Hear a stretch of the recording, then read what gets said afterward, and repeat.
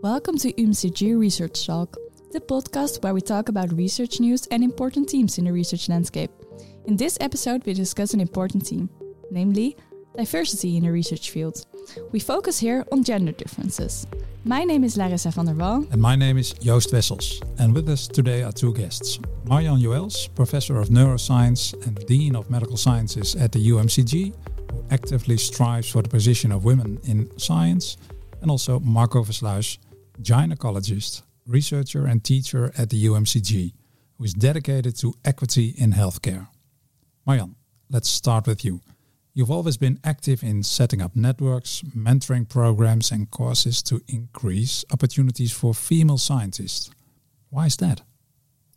Well, the main reason is because there is really a need for it. And the first time I realized that was about 20 years ago, when I was asked to give the annual address in the faculty. At that time I worked in Amsterdam in the Faculty of Science. And I was announced as the female professor of the faculty. And I had never realized that I was the only female full professor amongst about 75 male colleagues. So that came really as a surprise. And it started a train of thoughts. Why is that the case? What keeps women from going through the ranks? Of course, in the Faculty of Science, there are fewer female students than, for instance, here at the UMCG. But still, especially in biology, the substantial part of the students are female. So, and then I realized I started reading more about the subject and also going to symposia about it. And I realized that there is a great need for role models, for mentoring, for sponsoring, for support of female scientists to keep on track. Because have you been able to find out why there was a lack of female scientists? Well, it's not one cause. It's multiple small things that make the difference. So, of course, what's always said is, juggling with time and having a family, picking up the kids from kindergarten, etc. Well, of course, that's one thing, but it's not the only thing. What I noticed is also that, for instance, women are, in general, this is, I'm talking about the average situation. Women are less articulate about their ambitions. So when there is an opening for, let's say, a professor position, then it doesn't happen that often that women will say, well, I think I'm the ideal candidate, whereas this happens more often for male scientists. So it needs that little nudge. I think as a supervisor, you have to be perceptive of this difference. And when you think that a woman is really a very good candidate, that you approach her and say, well, I think you could do this. And sometimes that's already enough to really make a person apply. So it's many different things that eventually cause that, let's say, 20 years after you enter university, you end up with a much lower proportion of females. Can you see that the number of female scientists is increasing? Well, if you look at a national level, you can see that every year, let's say the percentage of female professors, that's something that's monitored every year, it increases by about 1% per year. So it differs amongst fields, of course, but on average, that's the increase. And I'm very happy to say that here in the UMCG, we actually increased by 2% per year. Last year, at the end of last year, we were at 32% female professors. So we can actually calculate that within about 9 years, we should be equal. Well, that's something to look forward to. I hope. But is it an important theme for the UMCG? I think diversity is an important subject anywhere, including for the UMCG. And the reason why I think that is because I strongly believe to be adaptive, you need to have many different talents in your organization. not just male, female, but also different types of leadership, people with a different cultural background. And Marco, where does your interest for this topic come from? Yes, thank you. My background is in international health, and in this field, inequities in access to healthcare, access to education, access to doing research, almost invariably have a negative impact on the outcome. So for me, having equity within research results, just like Marjan says, in better outcomes, because you need the variation. Aspects such as gender or ethnicity or socioeconomic status, they all have a negative impact on how we perform, and they confound from the real topic. Focus on competency. You want someone to do something properly, no matter the gender or ethnicity. And why do you think there is this gap in gender in science? Well, I think it's just like Marjan said, it's broader than just one layer. It has multiple layers. And if you look at science, I sometimes think we can discuss about gender from a perspective of ethics, but it goes much deeper. It has to do with our epistemology, with our methods in research, even with our ontology. So the way we view the world, what do we think is real? I grew up with the idea that a doctor is a male, that a researcher is a male.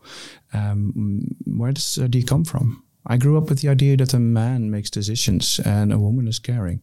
I know a lot of women who can make excellent decisions, and a lot of men that are actually very caring. So the ideas that we have, the way we view the world, I think it's confounded. And do you think so? It's more of a culture, also a cultural thing. Yes, it has all those layers inside. Yeah. Marjan, one other thing, you wrote a book a couple of years ago about 12 female pioneers. First of all, why did you write the book? This particular subject was again close to myself because I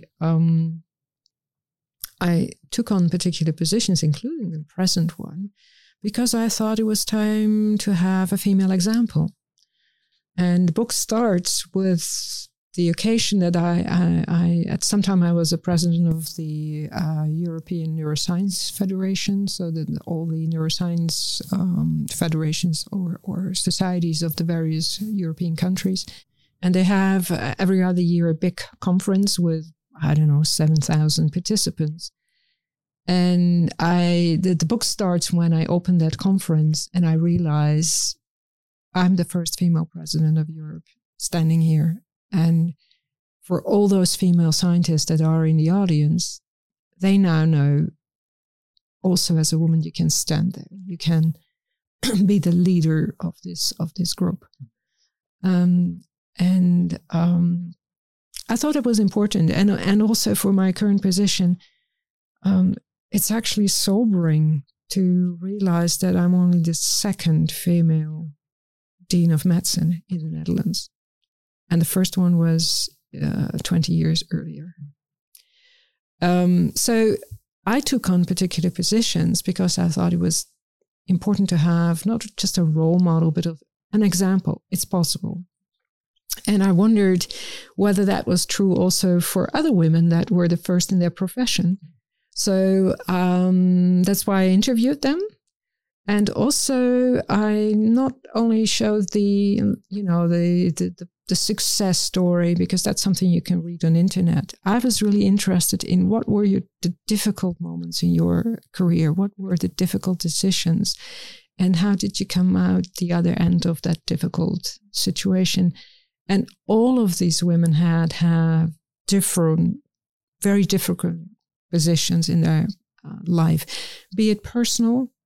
For instance, one of the people I interviewed was our current rector, Siska Wijminga. She's the first female rector of the University of Groningen. Not the first female rector in the Netherlands, but here. And of course, she lost her husband a couple of years ago. So that was an example of someone that had a great personal grief. But there were also women that were sent away in their job.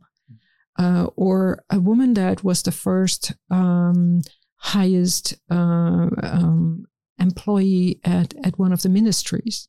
And she realized I'm an example here. And already after a month, she realized she was very unhappy in her job. But she couldn't give it up. So I think these examples are really important. Yeah. And is there a common characteristic or trait these women have that allows them to become pioneers in their jobs? If you look at their lives, they all had very supportive parents, especially their mothers, who said, I didn't have the chance, but I want you to have the chance. So that was a good start in life.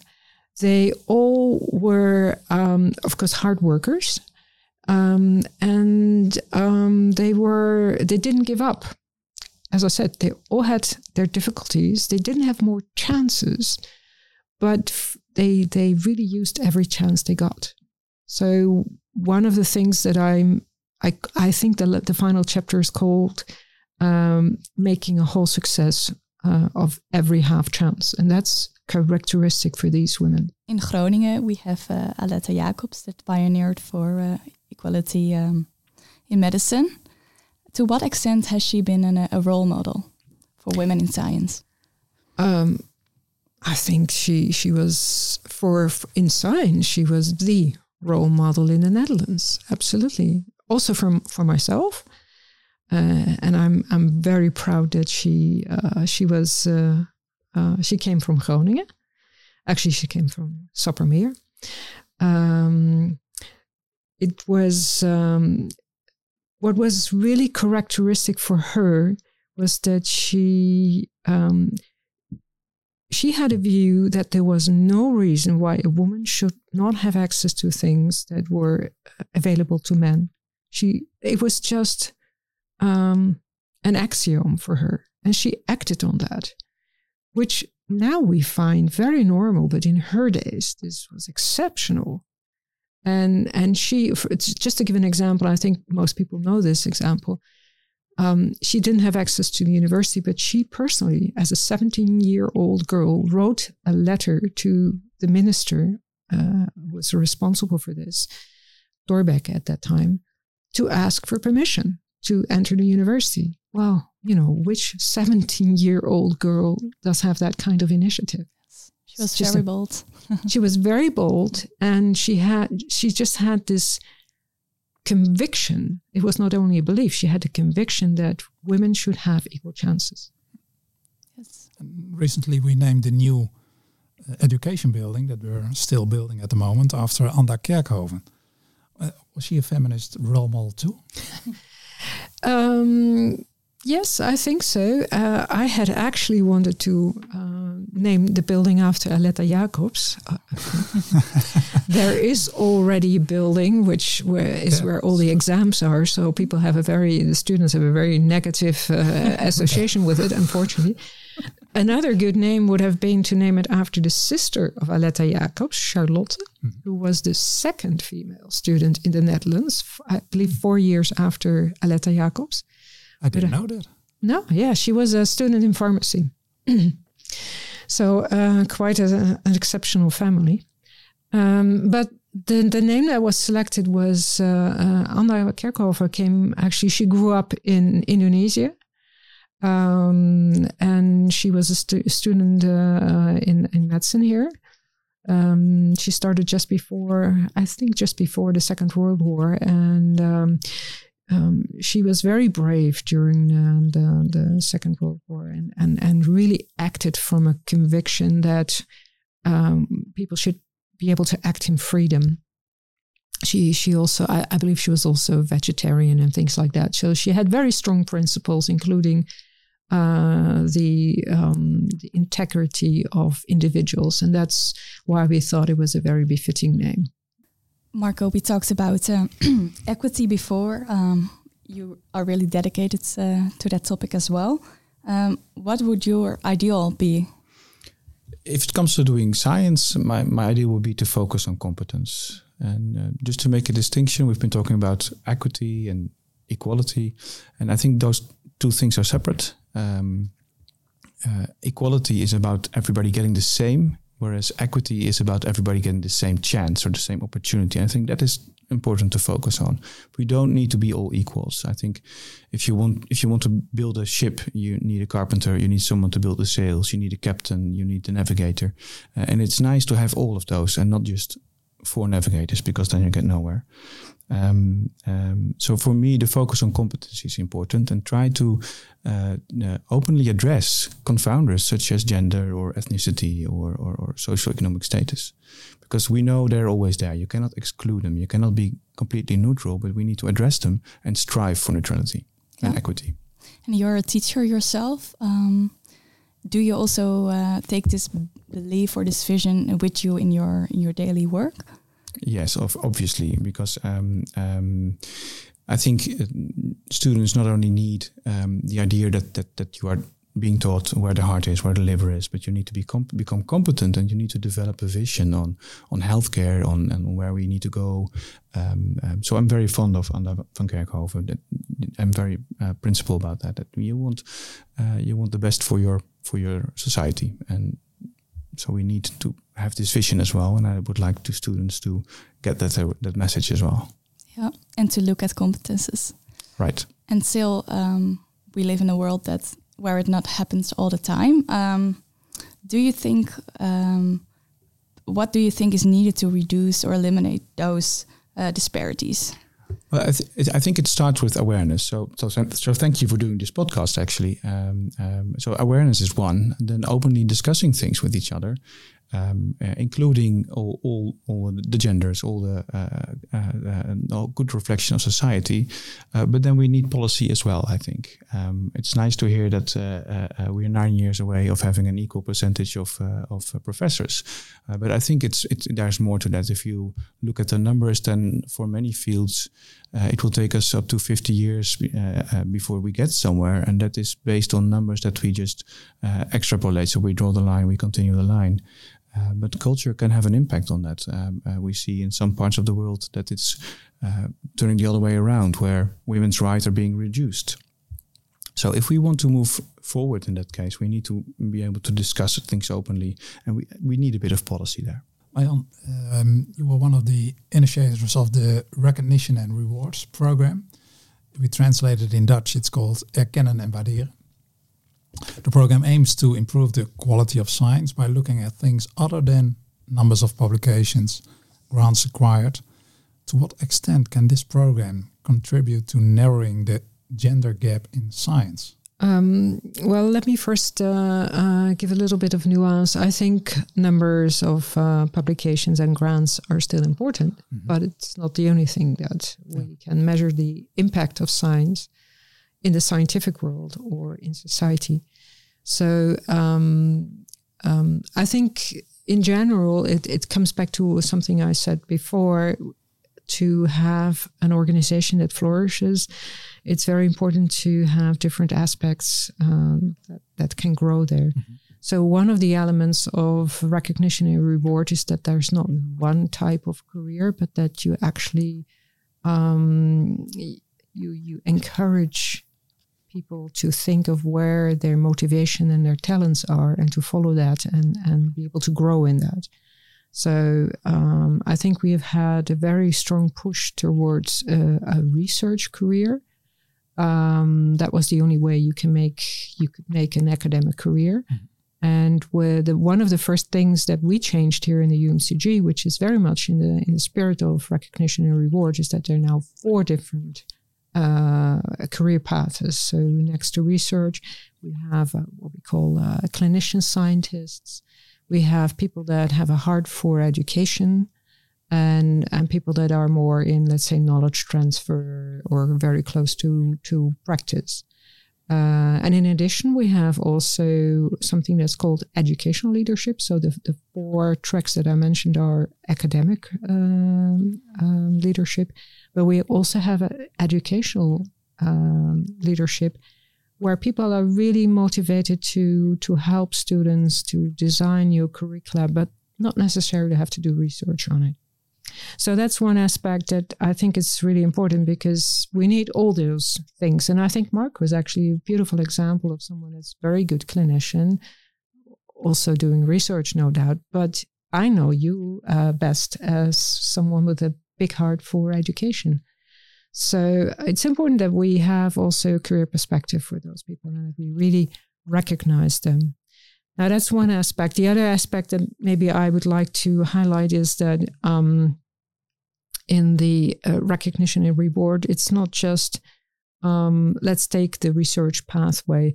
It's not just that you are a very good researcher, but also that you have the right competences to be a team player, to be a supportive mentor, to help the next generation grow. So I think both of those elements are necessary to make that next step in your career. And you can actually back translate that, because if you want to be an academic leader, you need all those competences. So it's important that we also translate that to the more junior levels so that we avoid the situation where people come at a certain stage of their career and they're very focused on their own publications and they don't care so much about other people. And then we have to say, well, actually, you lack the competences to go to the next step. So in the system as it was, we selected people for very different characteristics at the start of their career. Then we selected them at the higher levels of the career. And that was sometimes a mismatch and a disappointment for everyone. So I think part of that recognition and reward is that we also want to emphasize skills and qualities that are not directly related to how smart you are, your IQ, but also your EQ and how your social competences. And I think, again, speaking in very general terms, this is a more inviting environment for female scientists to grow in. In the UMCG, with this program, are we more or less a pioneer in this field? Well, the 4 career tracks, academic leadership career tracks, we introduced actually 2 years before recognition and reward was launched. But in other aspects, I think other universities or UMCs are pioneering. There are other universities that have done a lot on team science or citizen science or, many different aspects. So I think we can learn from each other. Marco, I see you nodding all the time that Marjan tells the story, and she also mentioned you as a good example. Do you want to react to that?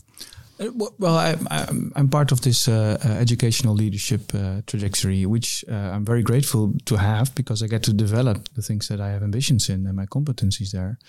I was just thinking, Marjan, what do you think? Are we picking up on students enough on this? Are we picking up and taking them this in the same process? Are we making it clear to them that it's not just about knowledge development, but it's also about this competency development, also about seeing your own competencies? Yeah, I think that's a really interesting question. This is basically a culture shift, and I see in the UMCG that reaching all the employees is already very difficult, because as soon as someone says, I don't believe in it, and let them say, this is just managerial talk. It doesn't. In our department, we do this different. Then everyone working below that level has to dance the dance as it's, prescribed. So it's a very tough change in culture that we need to reach. And that also holds true for students, because what I noticed, I think it's in our curriculum. There are a lot of things about leadership, behavioral elements, reflection, self-reflection, which are, I think, extremely important to become a good doctor. But the way some students see this is, okay, well, that week I can skip, I can go on holiday, because that's less important.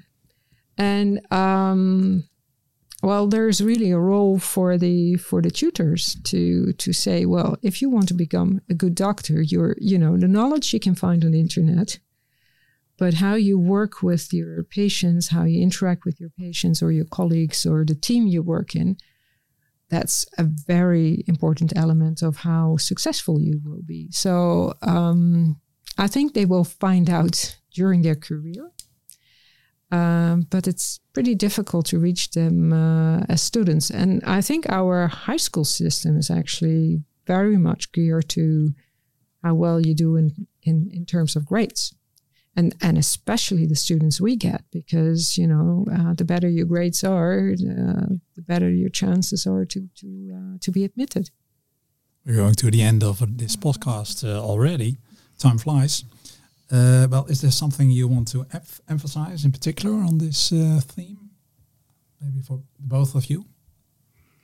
I think it's nice to have this awareness, to have this discussion, and to keep on having it. I think that's one important item, and also to look elsewhere, and not only introspection but extrospection as well, to see how other countries, how other organizations are doing this, because this is not a singular problem at the UMCG in the Netherlands. It's broader than that. Do you know a good example that you are referring to? No, I think we should just think out of the box there. It's quite obvious to think about Scandinavian countries, for example, who address this quite widely. But when you look at the gender gap, there are many countries which are way above the Netherlands. Rwanda, for example, or a nice example is Senegal, that just applied a new rule in their recent election, which results in 45% of their government now being female. I think learning from those discussions can be a valuable contribution. Yeah, you have something to emphasize? Yeah, I think maybe sort of a closing remark that many of the things we discussed in terms of diversity and behavior and having an open mind for skills, competences, they're all crucial elements of Course 25. Leadership and our culture is number one in what we need to address if we want to keep up with time and to become a successful, or to stay a successful organization. So I think it's spot on to have a podcast on this subject, because we are at the start of this whole new leadership program.